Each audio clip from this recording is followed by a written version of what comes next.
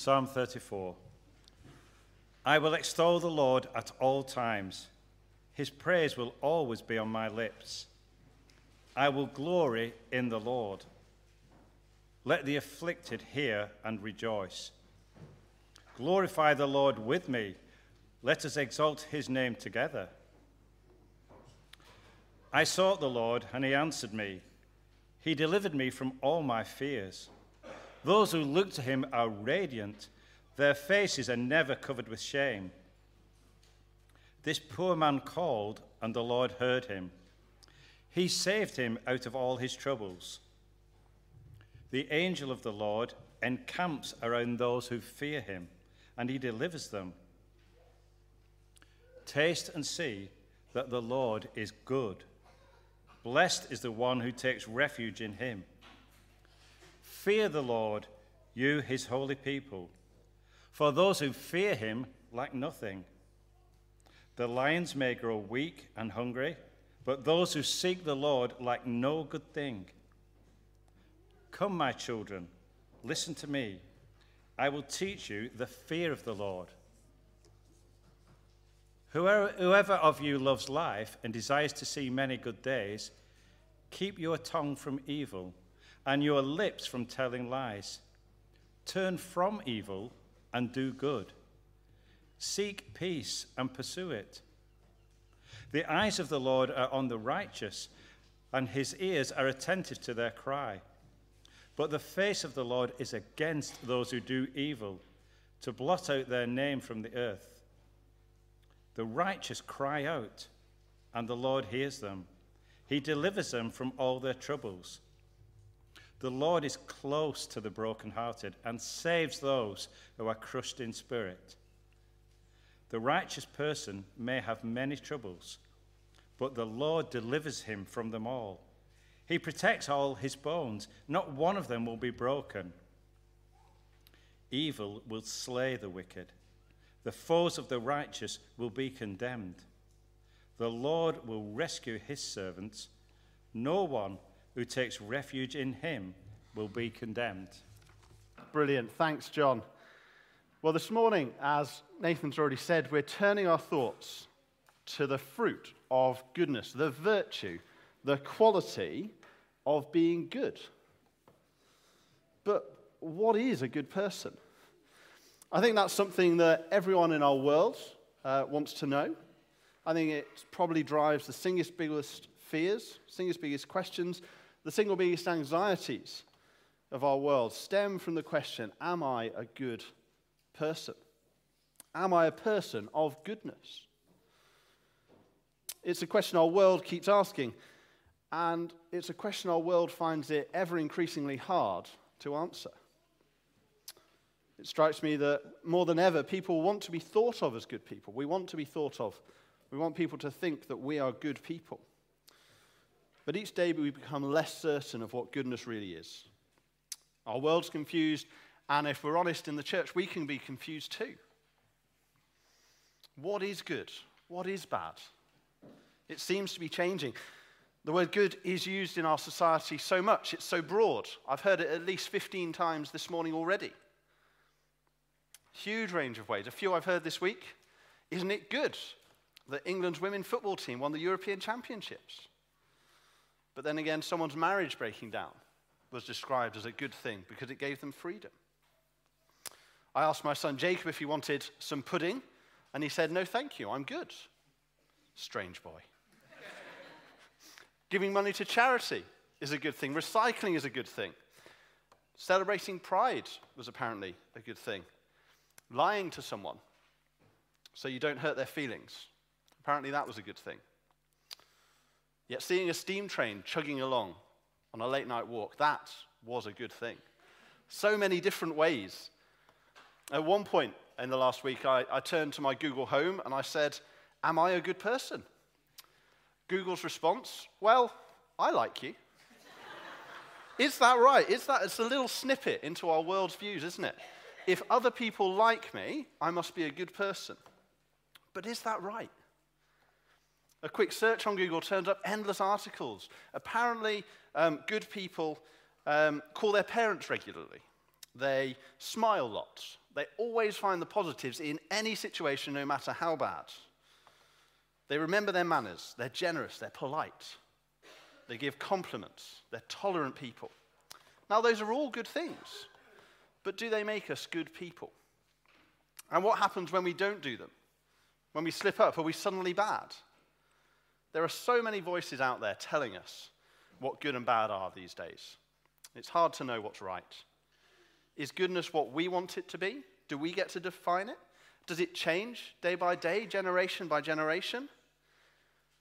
Well, this morning we're going to see that the heart of goodness is found solely in the goodness of God, revealed in the Bible. So as we start to answer this question this morning, let's turn to the Bible and see the goodness of God. The goodness of God. Well, it doesn't take long in the Bible to come across goodness, does it? Right there on page 1, if you opened Genesis chapter 1, you'd see the word good 7 times. God creates the world, day and night, land and sea, birds and animals, humans. And every time, he looks at what he's done and he says it's good. In Genesis chapter 1, verse 31, the end of the chapter, God saw all that he had made, and it was very good. When you boil God down right to his core, when you strip everything else away, what you are left with is God's goodness. Everything God is, everything God does, everything God says springs from the fact that he is good in every single way. He defines goodness. And the unfolding story of the Bible is an invitation to come and get to know the good God. To be invited into a relationship with the good God of the universe. But what is goodness? I've put Exodus 33, verse 19 on the screen, where here Moses is asking God to show him his glory. He's a bit nervous about who God is, and this is God's response. And the Lord said, I will cause all my goodness to pass in front of you, and I will proclaim my name, the Lord, in your presence. I will have mercy on whom I will have mercy, and I will have compassion on whom I will have compassion. But, he said, you cannot see my face, for no one may see me and live. Moses asked God to show him his glory, the heart of who he is, and God says his whole goodness is going to pass before him. Moses asks, and God delivers. He tells us what goodness is. God's goodness is found in his loving, merciful, generous graciousness. Because he is good, he loves compassionately whoever he chooses. Because he is good, he shows mercy to those who don't deserve it. Because he is good, he shows grace. He gives abundant good gifts and blessings. This is who God is, right at the core. This is the God of goodness. And in Psalm 34, we meet someone who very much knows how God is. If you close your Bibles, do turn it back. It's on page 561. And here we find David. King Saul is trying to kill him. David's run away to the land of the Philistines. He's gone to the city of Gath. And he's in so much danger that he realizes the only way to save his life is to pretend to be insane, so the Philistines are going to ignore him and leave him in peace. He's in deep, deep trouble. And yet look at his song in verse 1. He sings, I will extol the Lord at all times. His praise will always be on my lips. I will glory in the Lord. Let the afflicted hear and rejoice.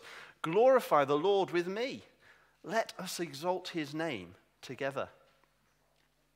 Here David is running for his life, but he has no doubt about his relationship with God, does he?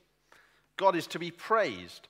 God is to be glorified, which is code for saying that David wants everyone to recognize how good God is. He calls those around him, folk who are afflicted, who are struggling, who are suffering, to join with him, to join in his song, praising God. And he gives a great reason for his confidence, doesn't he? In verse 4, did you see it? He says, I sought the Lord and he answered me. He delivered me from all my fears. Those who look to him are radiant. Their faces are never covered with shame. This poor man called, and the Lord heard him. He saved him out of all his troubles. The angel of the Lord encamps around those who fear him, and he delivers them. When David's life was in danger, when he knew he was a poor man, when he was in deep, deep trouble, he sought the Lord. He looked for him. He called out to God, and God heard him. God answered him.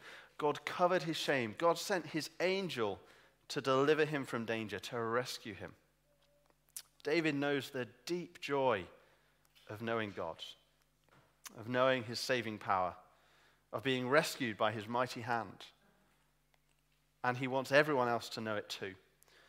So he calls those who hear him. To those who are listening to him, he says, who might be going through a similar trial, he calls out for them to recognize their need for rescue. And to do that, he says a very strange thing. Did you see it in verse 8? David says, taste and see that the Lord is good. Blessed is the one who takes refuge in him. Fear the Lord, you his people, for those who fear him lack nothing. The lions may grow weak and hungry, but those who seek the Lord lack no good thing. Taste and see that the Lord is good. It sounds so strange, doesn't it? How do you taste goodness? How do you taste God? Is it a double McDonald's Happy Meal? Is it a deliciously cooked barbecued tomahawk steak? Is it smashed avocado on toast? Apparently that's a good thing. How do you taste God? Well, I think it has a lot to do with the idea that God is a place of nourishment.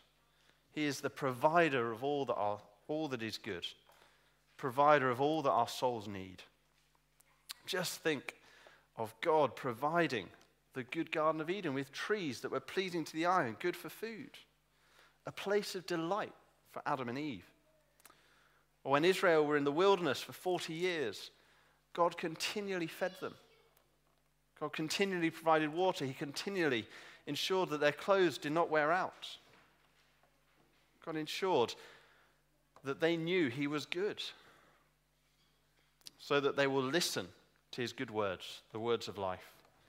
Time and time again, God proves that he is the one that provides everything we need. Nourishment for our soul, for our bodies, for our minds. And David wants us to taste his goodness. He wants us to give God a lick, to dig into God, to give him a try, to rely on him, to take refuge in him, and see how good he really is. And he tells us what that looks like. It starts with fearing God. Now, that's not a fear like you might be afraid of spiders or heights. It's respect. It's honoring him like we would a teacher at school. But the challenge is to put God in the right place in our lives. Put him in the right place, and everything falls into place. Do you see what David says in verse 8 again? Blessed is the one who takes refuge in him. Those who fear him lack nothing. Those who seek the Lord lack no good thing. God's blessing is an invitation to live the life we were made for.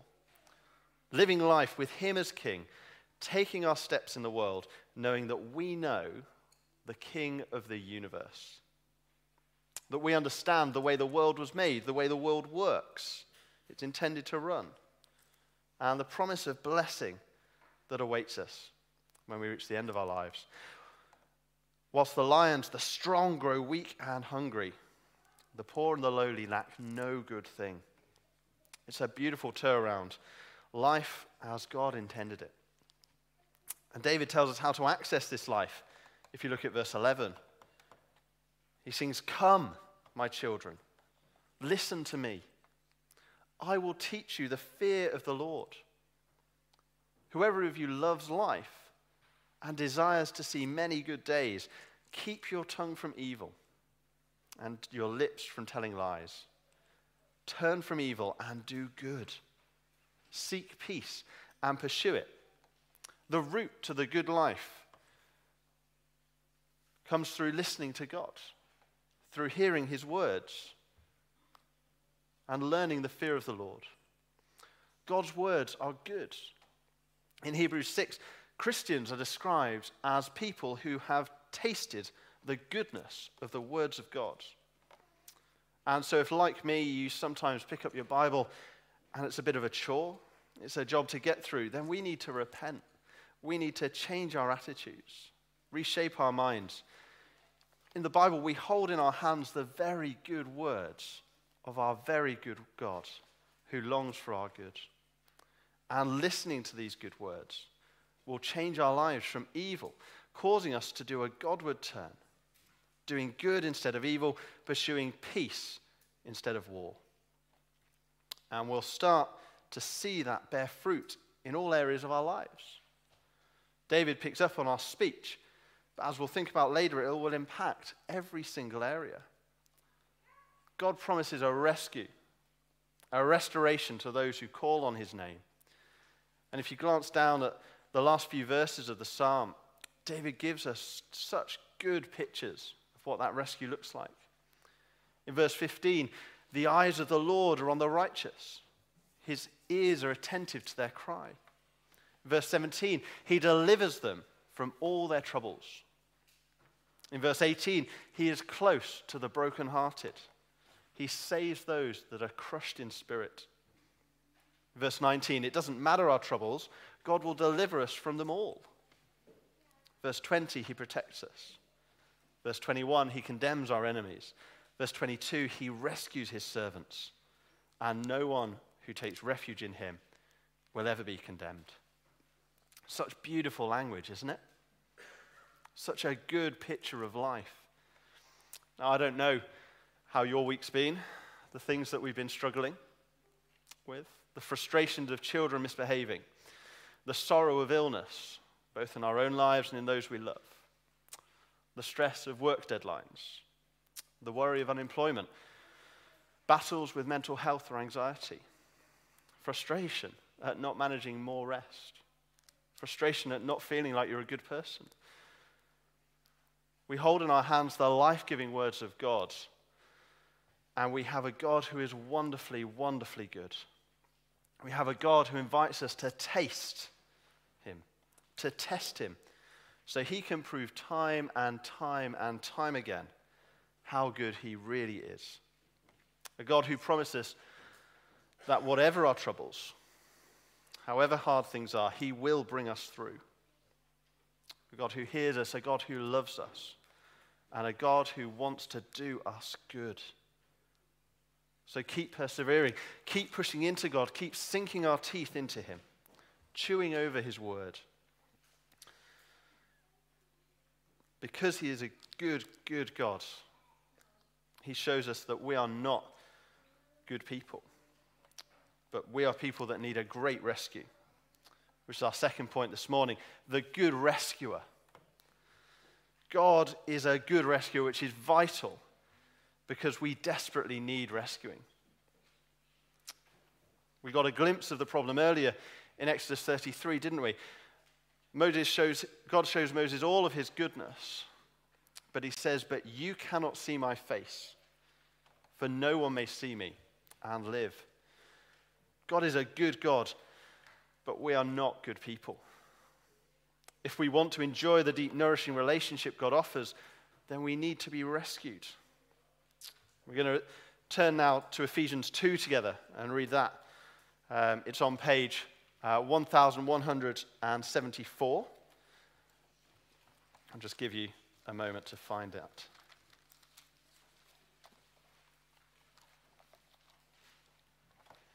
We're going to turn to Ephesians 2 and to see the good rescue of God. Ephesians 2 verse 1, as for you, you were dead in your transgressions and sins, in which you used to live when you followed the ways of this world and of the ruler of the kingdom of the air, the Spirit who is now at work in those who are disobedient. All of us also lived among them at one time, gratifying the cravings of our sinful nature and following its desires and thoughts. Like the rest, we were by nature objects of wrath. But because of his great love for us, God, who is rich in mercy, made us alive with Christ, even though we were dead in transgressions. It is by grace you have been saved.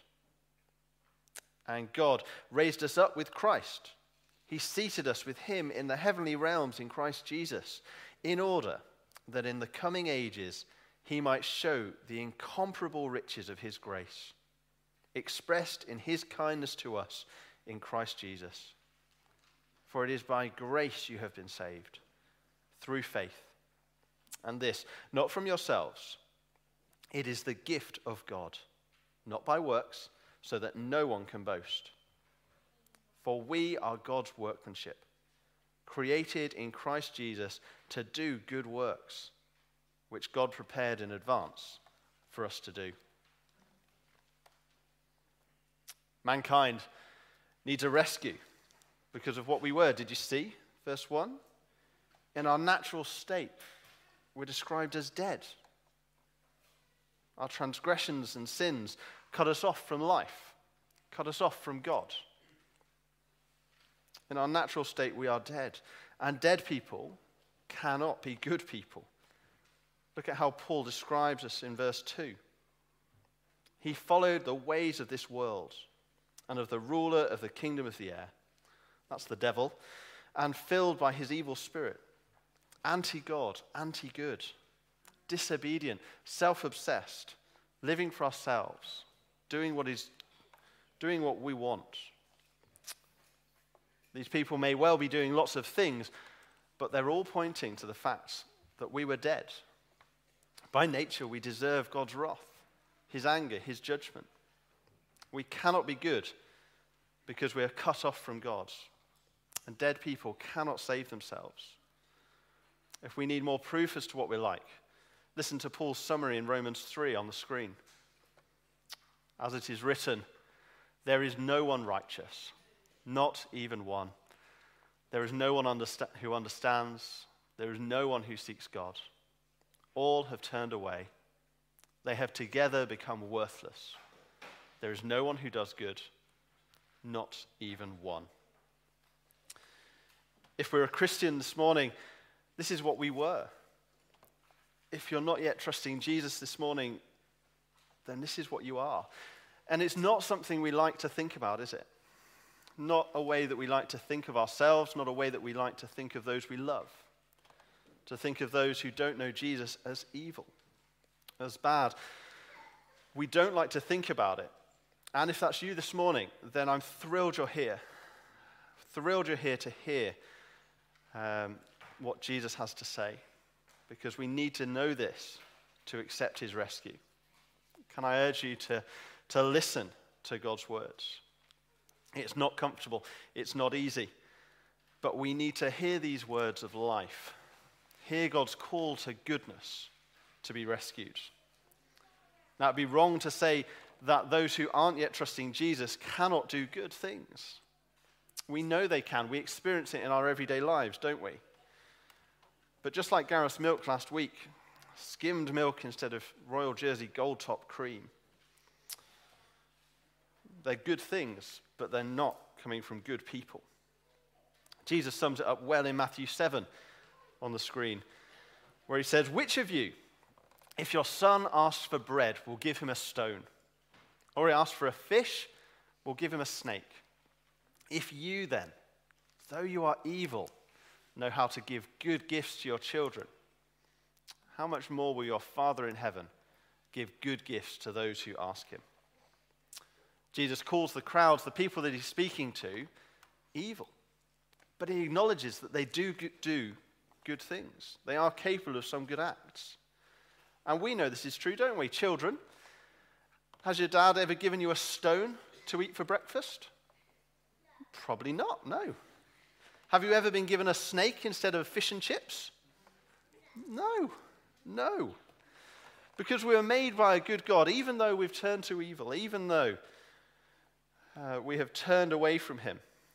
Those good things do still live in us. But those things will tend to be thin. They'll tend to be serving and self-motivated, reserved for those people that we love. They will lack the lavish, generous, gracious, merciful goodness of God. Jesus isn't saying that doing kind deeds for someone, or giving money to charity, or feeding the poor are bad things. He's saying they are good things, but they all fall far short of the goodness of God. They're a pale imitation. They're a plaster trying to cover the evil inside, or a wet paper towel that at school seemed to cover every single bump and bruise and scrape. It's a bit like the cartoon from the 19th century. A bishop is having people round for tea, and he serves his guest an egg. As it's cracked open, they discover that it's completely rotten. The bishop's shocked and apologizes. He says, "I'm afraid you've got a bad egg." And his guest, who's a curate, replies, "Oh no, my lord, parts of it are excellent." It's a good picture of us, isn't it? A good picture of us, utterly rotten to the core, but with tiny good patches.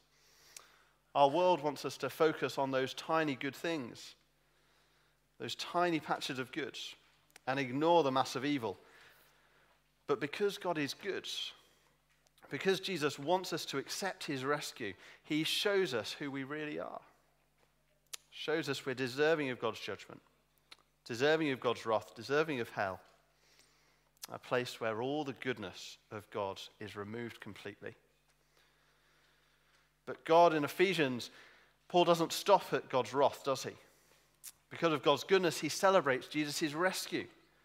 Look at verse 4. But because of his great love for us, God, who is rich in mercy, made us alive with Christ, even though we were dead in transgressions. It is by grace you have been saved.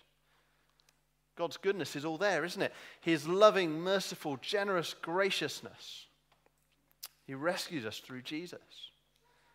Brings us from death to life, from evil to good, from wrath to salvation.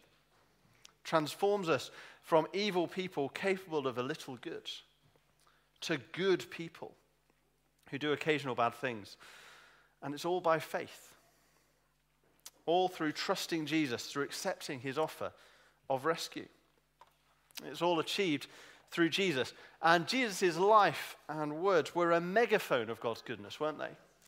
Everywhere he went, everything he did, everything he said was utterly, beautifully good. As he goes around teaching, we see the reversal of the curse. Sick people become healed. Blind people start to see. Deaf people hear. The paralyzed walk. The dead are raised to life. And nowhere is that more clear. Nowhere is God's goodness more clear than when he dies hanging on a cross outside Jerusalem. Jesus' complete goodness led him to lay his life down for his enemies, for people that hated him, people that had turned their back on God, those who deserve nothing but his judgment. And I wonder sometimes if our thinking about our forgiveness, our thinking about God's goodness falls too short. Far too often I find myself thinking about the goodness of the cross being found solely in the fact that I can be forgiven, that on the cross my sins are forgiven, that the punishment I deserve is gone, and that is good. But that is only half the story. At the cross, Jesus not only gives us forgiveness, takes our punishment, he gives us his goodness too. And that's what Paul wants us to see in the rest of Ephesians 2. Did you see? Look at verse 6.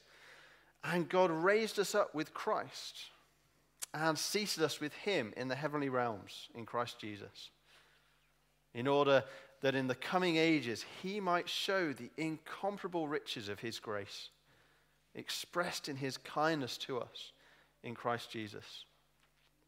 For it is by grace you have been saved, through faith. And this not from yourselves. It is the gift of God, not by works, so that no one can boast. In his goodness, God not only forgives us, but he brings us close. He seats us in heaven in Christ. In his goodness, we are brought into Christ. All God's goodness is shown to us. Why does he want to rescue us? Well, it's so that he can show us the incomparable riches of his grace, expressed in his kindness to us in Christ Jesus. God has rescued us so that we can know his goodness, so that we can experience life with him as king, life as we were made for, the good life. It's a promise not just for now, it's a promise for life everlasting.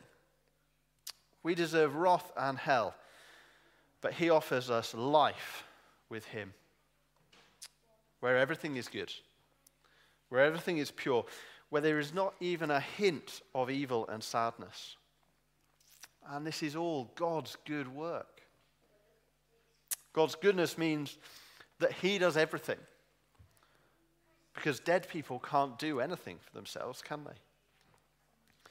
It's his gift so that we can never boast about ourselves. And he saved us for good things. He's given us new purpose. Look how Paul finished in verse 10.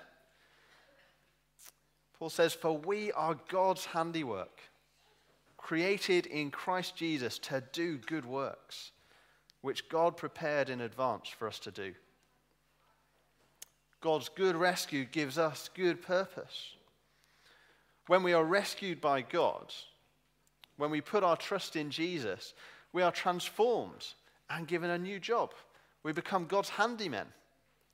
Christians are the way that God has chosen to work out his good in our world today.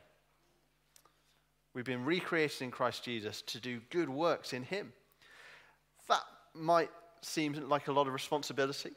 That might seem quite scary. But the good thing in God's goodness is that he's already prepared us for these things, and he's prepared the things.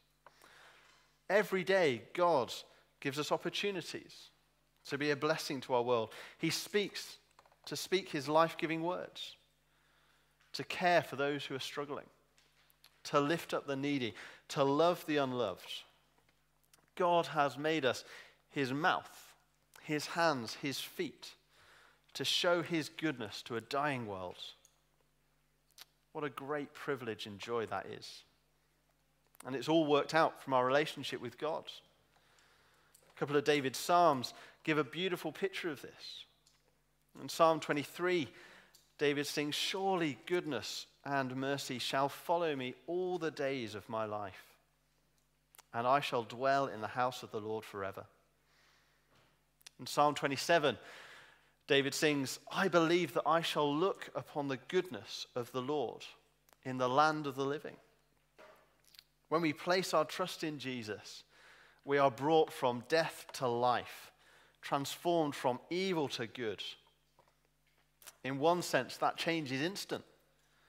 God looks at us and we are changed from evil to good. But so often it doesn't feel like that, does it? In our experience here and now, we can often worry that we're not the good people that God has made us to be. But God transforms us in an instant. But in our experience, we see a gradual reshaping, a gradual growing fruitiness, gradually being transformed day by day, week by week, year by year, into God's goodness, into Jesus' goodness as we live under his kingship. So as we conclude, let's reflect on growing in goodness. Well, hopefully we've seen this morning that God is good, and goodness is found solely in God, shown in his lavish, loving, merciful, generous graciousness. In our natural state, we are evil people, only capable of occasional good things. But because of Jesus' death, God's goodness transforms us, brings us from death to life, from judgment into the courts of the King, where we can live good lives as God intended, where we can be a force for good in the world. What's that going to look like? So many things. I've got a few thoughts to start us off. but this conversation will continue over tea and coffee and out into the week. I think firstly, it means tasting and seeing that the Lord is good. If you're not yet a Christian this morning, hopefully you've seen in God's word the goodness of God. Can I invite you to do what David says, to taste, to take up the challenge to taste and see that the Lord is good? It can be hard to admit that we are not the good people we want to think of ourselves. But God is utterly, beautifully good. And his greatest desire is for us, for you to see this for yourself, to join us in declaring his glorious goodness. So taste him for yourself. Dig into the Bible. Keep coming to church. Keep asking questions. Why not ask someone to read the Bible with you? It's a great place because on every single page, you will get to see God's goodness. And if we are Christians this morning, we too need to taste and see that the Lord is good. We too need to dig into God. If we walk with God a while, we can often become complacent. We can forget his goodness. I know I need to change my thinking on God's word time and time again. To remember that God's word contains soul-nourishing goodness. That it contains every verse, everything we need to grow us up, to feed us, to enrich us. God's word is the means he drives change in our lives as his Spirit works in us. It is the power to change, as Peter says in chapter 2. I've put it on the screen. Peter says, therefore, because of God's goodness, rid yourselves of all malice and all deceit, hypocrisy, envy, and slander of every kind. Like newborn babies, crave pure spiritual milk, so that by it you may grow up in your salvation, now that you have tasted that the Lord is good. Taste that the Lord is good. Grow up into our salvation. Secondly, I think we need to rejoice in God's goodness. Rejoice in God's goodness because we have been called into a glorious relationship with him. Spend time reflecting on God's goodness together. The Israelites in 2 Chronicles 6, they sing a song that says, now arise, Lord God, and come to your resting place, you and the ark of your might. May your priests, Lord God, be clothed with salvation. May your faithful people rejoice in your goodness. As we see God's goodness more and more, it should cause us to rejoice. The more I've reflected on God's goodness, it's caused me to rejoice that we have been called into a relationship with the good God of the universe. So often our eyes are filled with the things of this world. So often our sight gets clouded. But above all the trials of our world is a God of goodness who works for our good. And in Christ we have an intimate relationship with him. So rejoice. Thirdly, I think it will lead us to pray for goodness. Pray for goodness in others. In 2 Thessalonians 1:11, Paul says, with this in mind, we constantly pray for you, that our God may make you worthy of his calling, and that by his power he may bring to fruition your every desire for goodness and your every deed prompted by faith. That's such a great prayer, isn't it?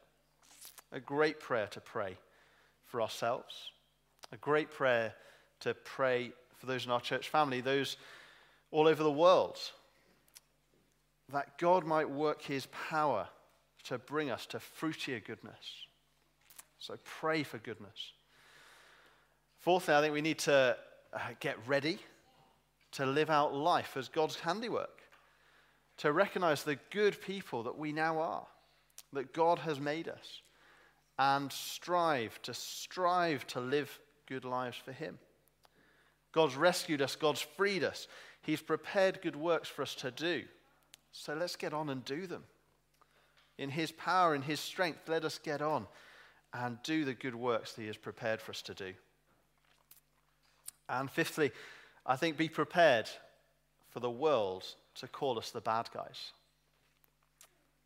Peter warns us in 1 Peter 3,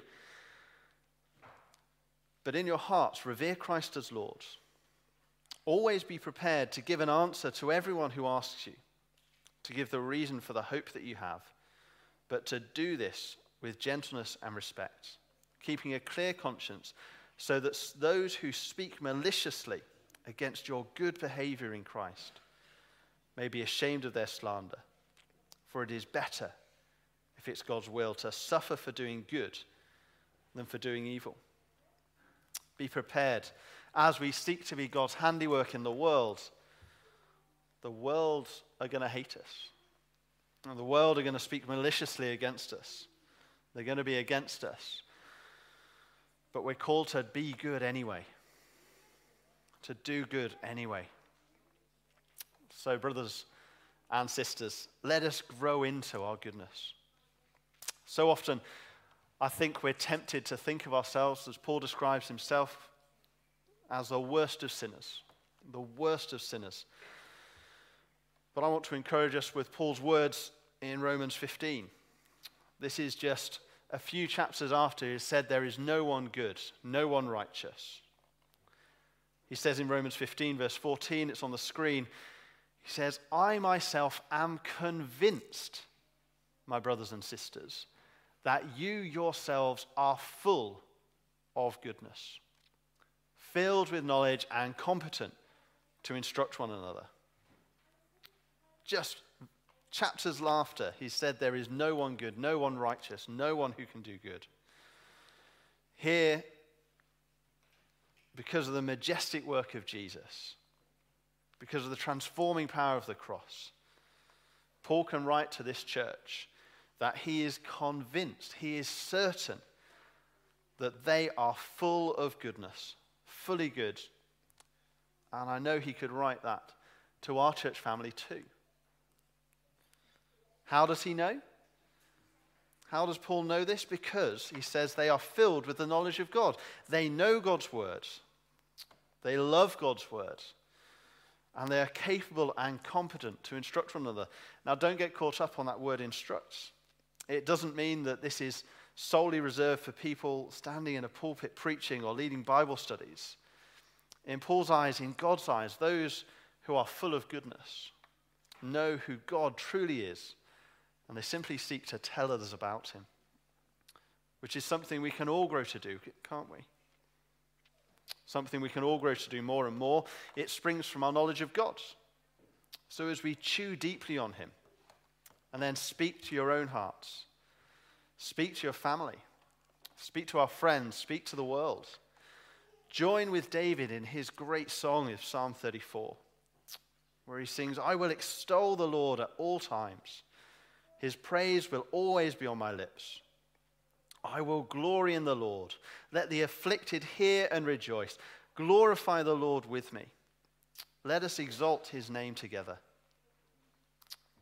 I'm going to lead us in prayer, and then we're going to stand together and exalt his name together. Let's pray. Father God, we thank you so much that you are good. Thank you that you have revealed your goodness to us in your word. Thank you that you have rescued us through your good Son. Thank you that when we were dead in our sins, you sent Jesus to give us life. Thank you that we can share in God's goodness, in Jesus' goodness, that we can trust in his rescue, that we can put on your goodness and be freed from our evil. Father God, please help us. Help us to know your goodness better. Help us to work in us, Father, as we seek to live out life as your good people. Please be at work in our hearts. Please be at work in our thoughts. Please be at work in our words and in our actions, changing us, transforming us day by day. Father, we pray that many, many, many people would join us in tasting and seeing that you are good and take refuge in you. Amen.